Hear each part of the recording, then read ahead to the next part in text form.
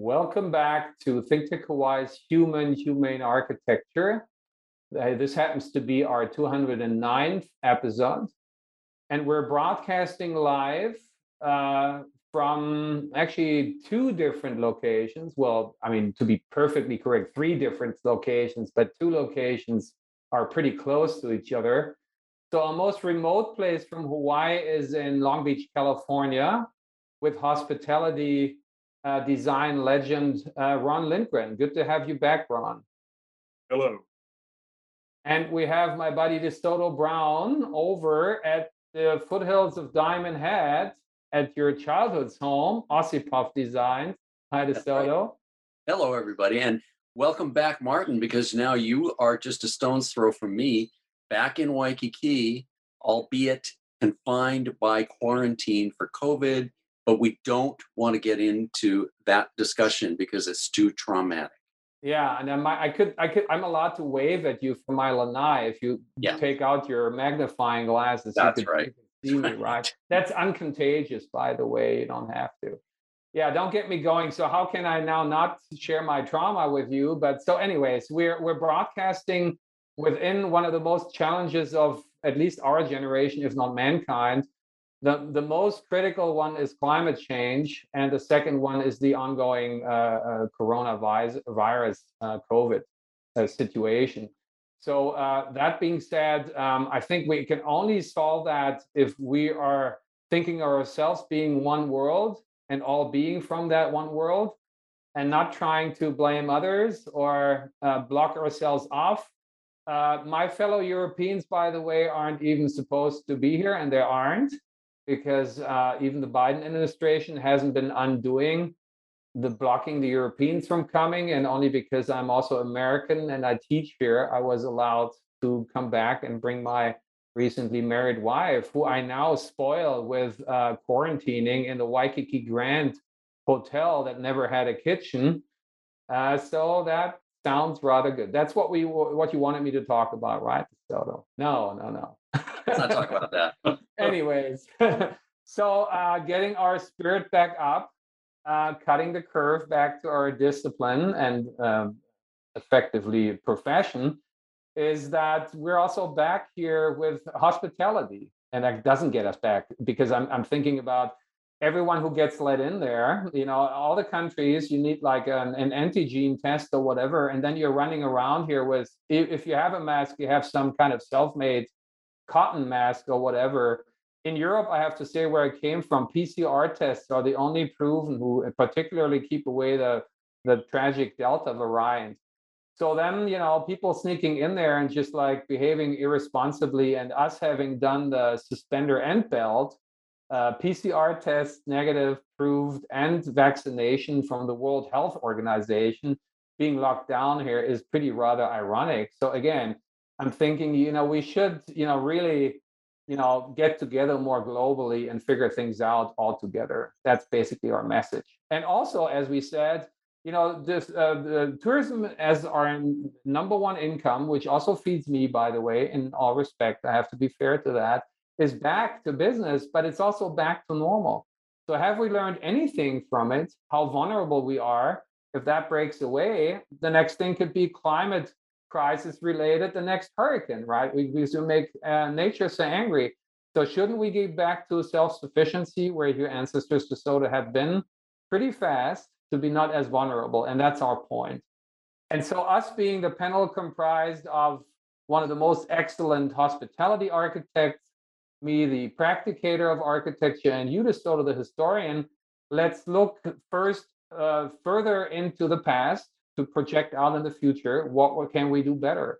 And this is also a part of the last 4 volumes of comparing Europe's Hawaii, Madeira, to our Hawaii here, the Polynesian Hawaii.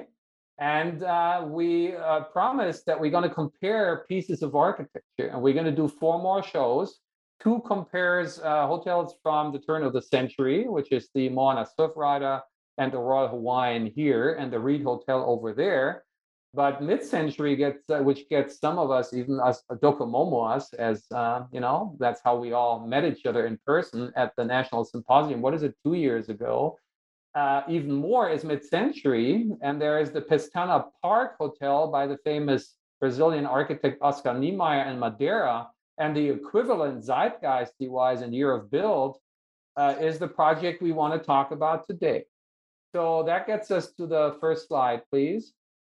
And this is the zeitgeist content of that one, because we're talking about the early 60s, where, you know, America for me was the Holy Land, because you guys did everything we only dreamed of. For example, shooting people to the moon, as you can see here. And this time is still sort of visible here through what I also got obsessed with in my childhood, driving with in the sandbox with my little Straßenkreuzers. They're still here. And there's a little preview of our future continuation of our automobile architecture comparison shows, which we will share with you pretty soon again. And there is a 1966 built car, a Fury, on that one. Thanks, Michael, for zooming in. On just next door, basically here, Alawai Street. And then below that, we really like the color match between that gold thing of the Apollo 1 to the left, and then in the middle on the right, the Ala Moana building, if when we see that. Ala Moana building was built also in the early 60s as one of the first beacons of just new statehood. And not that it is about us, but we want you, the audience, immerse yourself into this time, particularly the year 1966, where you were, and using us as examples.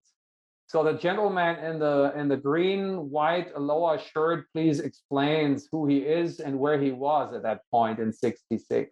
Well, that's a picture of me, and Michael, you go down to the bottom there. You can see the three pictures in the lower right. There are the people who are on the screen with you right now, and that's me, 11 years old, 1965, and I'm at the location where we are going to be later on as we continue our discussion.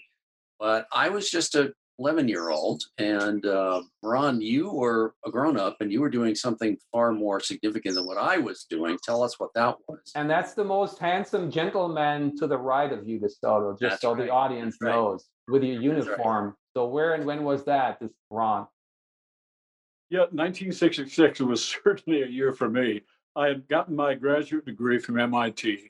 I was 25 years old, and in the very last month of the Vietnam draft, I got the call to serve the military.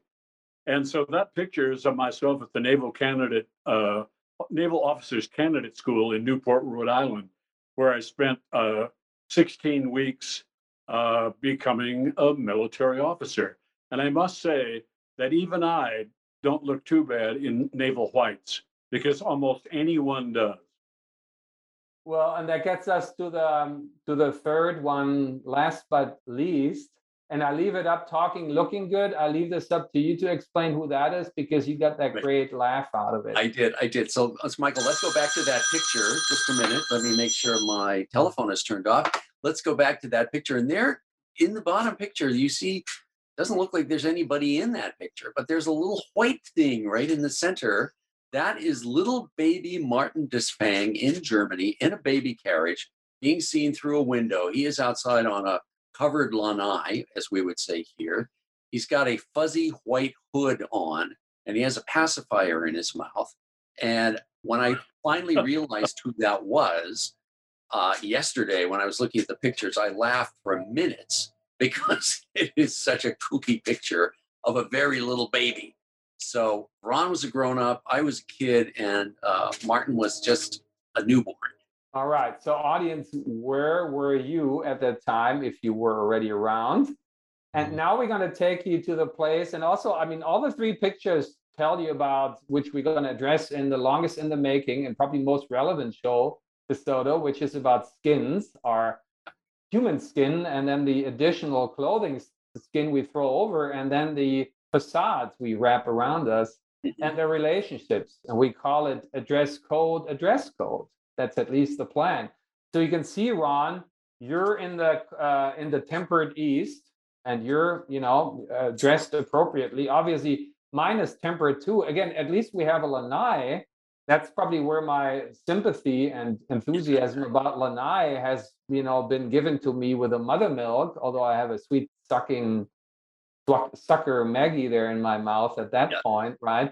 Yeah. But it's also not that warm at that time when they took the picture. That's why they put this sort of wig on me, which I probably could wear now these days again, right? So again, there's climate and culture and architecture. So it gets us to the next slide, and you tell us which climate and culture that is we're looking Okay. at. Well, now we're going to the Big Island, Hawaii Island. And there is a whole history, which maybe people are not aware of cowboy culture here in the Hawaiian Islands. And it is similar to, but not identical to, the cowboy culture of North America, because of course that extends not only from the United States, but it's part of Canada as well. So moving cattle around in great open spaces where they are grazing is a technique that was developed in North America and Mexico, and it spread here to the Hawaiian Islands. And the site that you're looking at is part of, you can see the ocean in the background in a very rocky lava landscape with a hala tree. But there are Hawaiian cowboys with cattle. And Ron, you wanted to talk about that whole syndrome as well. Tell us about that. Yeah, when we talk about Hawaiian cowboys, we're talking about going back to the 1700s, and in fact, the reign of King Kamehameha. The famous British captain George Vancouver brought 5 cows over across the ocean to Hawaii in 1788. And now on the Big Island and near the project we're going to talk about is the Parker Ranch on the Big Island, 130,000 acres. First time I visited Parker Ranch, I was just floored by the beauty of the place. And then the distressing news lately of the largest pasture land fire that the islands of Hawaii have ever suffered, which occurred very recently, burned 64 square miles and killed 100 animals there. But cowboy culture of the Paniolos is from hundreds of years ago.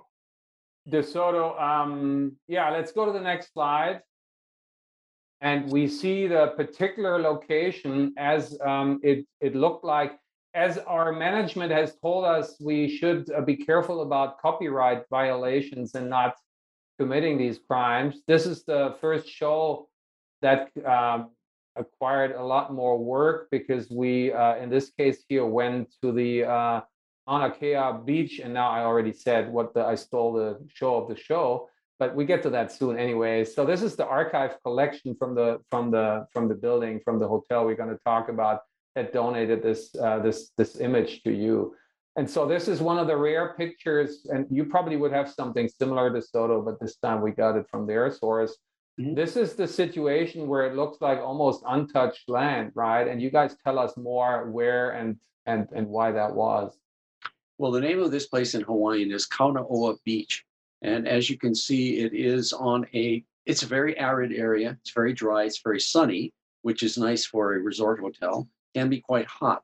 Beautiful, wide white sand beach, and a lot of scrub trees around it, kiawe trees, which are thorny and not particularly wonderful to be around.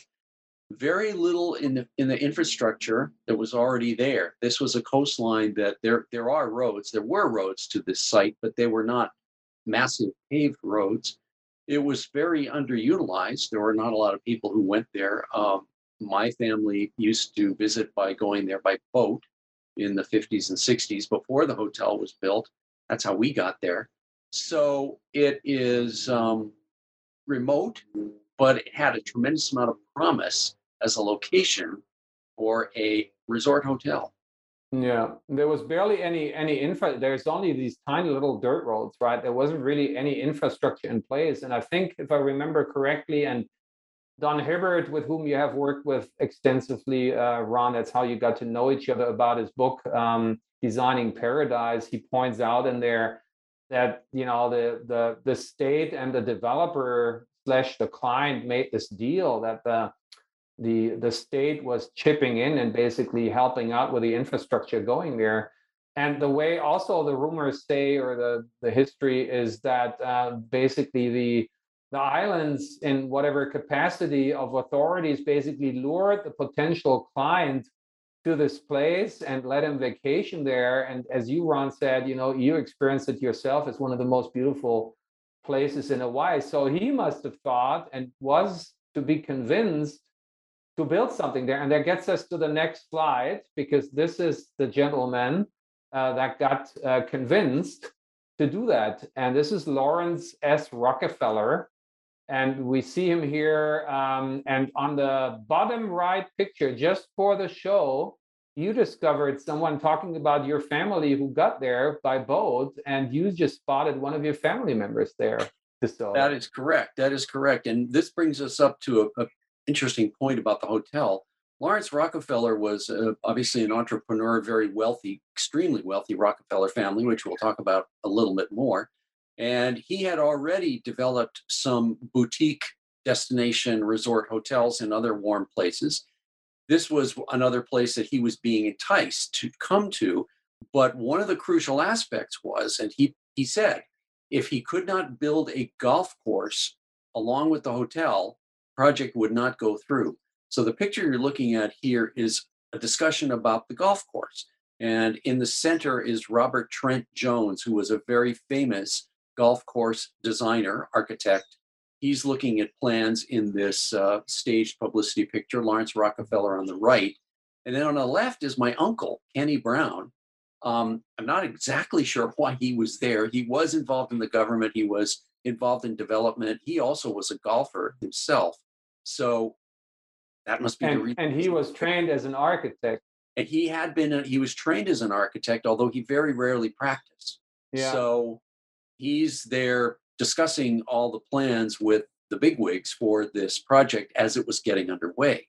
Yeah, and looking at climate and culture, you are what you wear. There's three guys who are inappropriately dressed with long pants, and your uncle, of course, is one of the two who have the easy breezy shorts on, right? Right. And Rockefeller, in all respect, on the left, and this is probably not in Hawaii, but he is very formally dressed and not very much for the climate here. So let's start to wonder a little bit why, who he commissioned as the architect. And I have to say, semester starting, I always tell the emerging generation, yes, you need to be a good architect, of course. That's why we do all this with you and for you. But we also should educate future clients, because you can build good architecture never without a good client. So you need almost the client more desperately than the architect. And so here, who did he choose? And that gets us to the next slide. And who do we associate spontaneously architecturally with the name Rockefeller, guys? Well, we associate Rockefeller Center with the name Rockefeller. And Rockefeller Center is a shining, wonderful example of architecture located in New York City. And it was put on development, got started in developing right at the beginning of the Great Depression, at the beginning of the 1930s. And it got a tremendous amount of publicity at the time for being such a beacon of hope of a successful business endeavor getting started in the face of this terrible economic situation.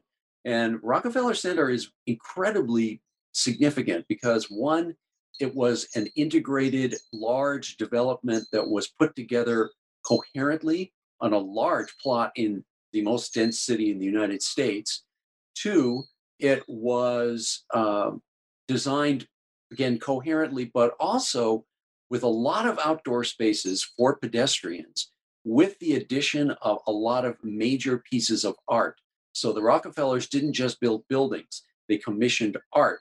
And the art was a big part of the entire ambience of the entire development. And it is a masterful development for its time. Also, the way they integrated all of the infrastructure, underground parking, very, very far-sighted and very innovative, particularly for the time in which it was built.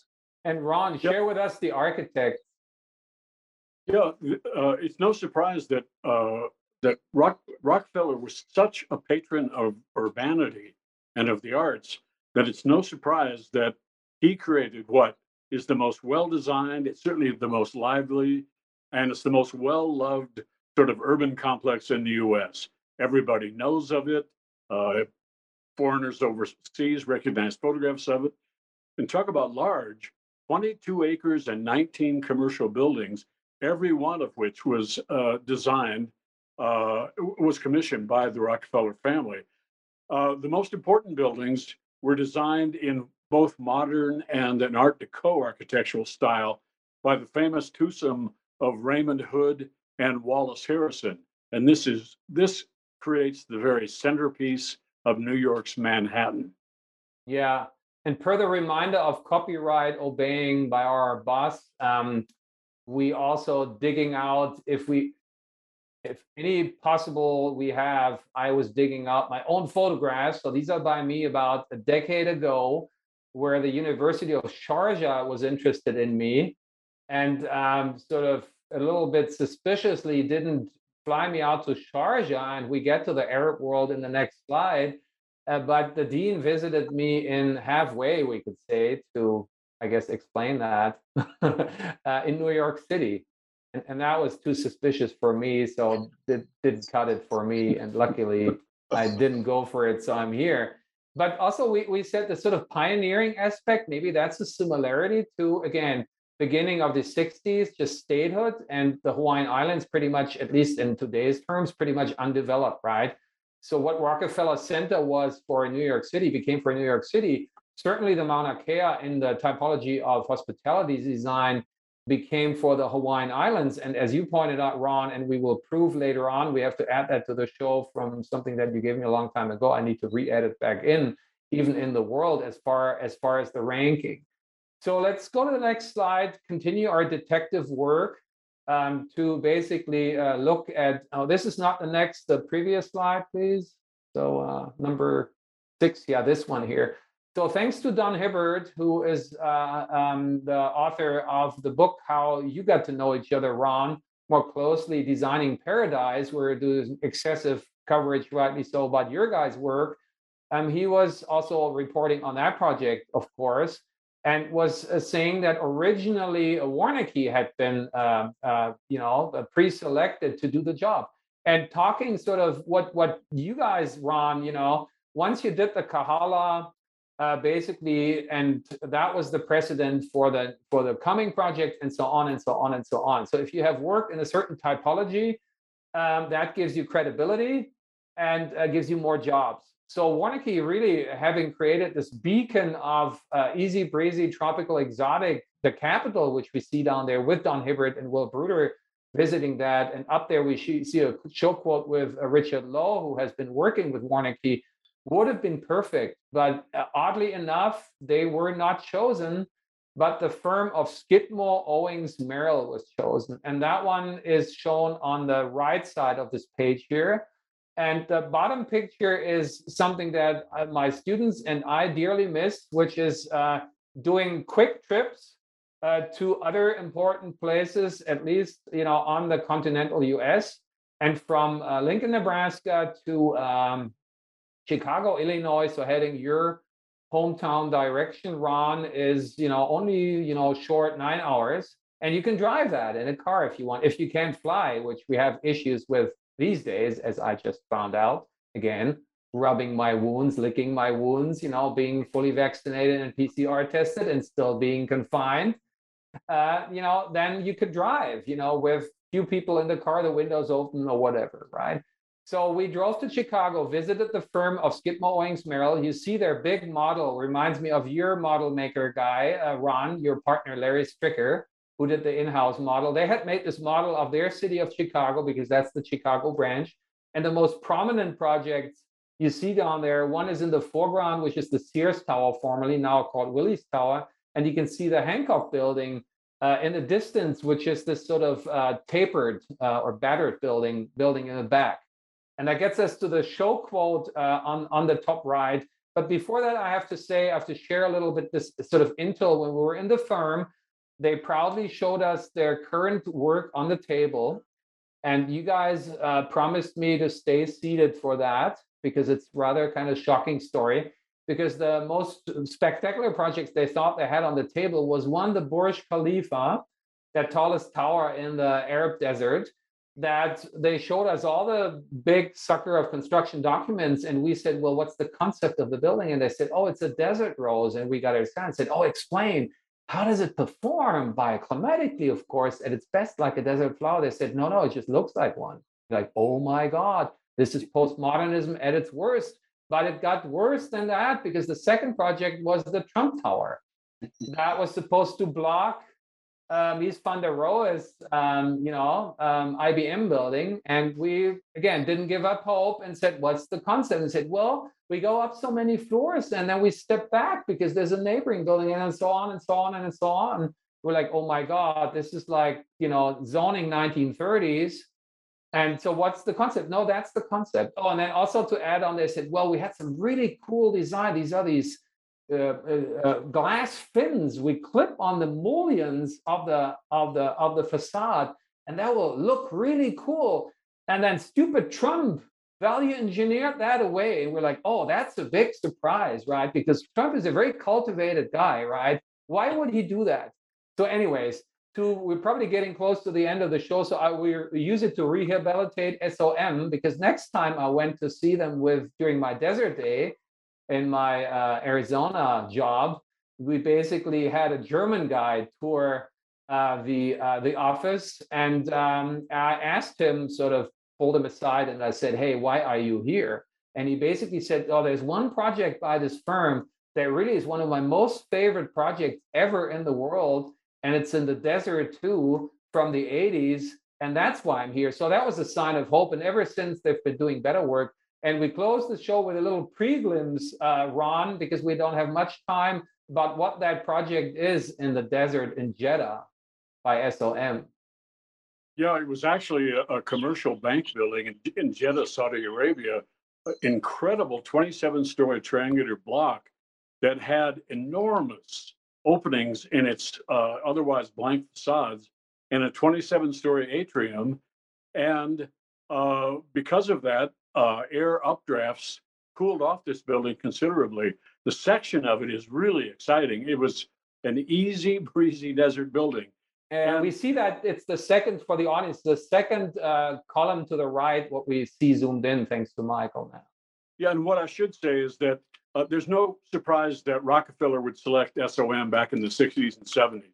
At that time, this very large corporate firm was turning out nothing but humane and handsome urbane buildings all over the world, one after the other. And when Rockefeller decided on SOM, he went to the San Francisco office of SOM and the designer Charles Bassett. And in the next slide, either now or next week, we'll finally see the Mauna Kea Beach Hotel in its easy breezy section. Exactly. That's the perfect closing note, Ron. We will do a little bit more detective work until we get there. And until then, I can only say, stay very local, right? Yeah. Act local while thinking global. Yeah. You know where I'm coming from. I do. And not going anywhere. No, not going anywhere. All right. See you guys next week for that. Look forward to. Bye-bye.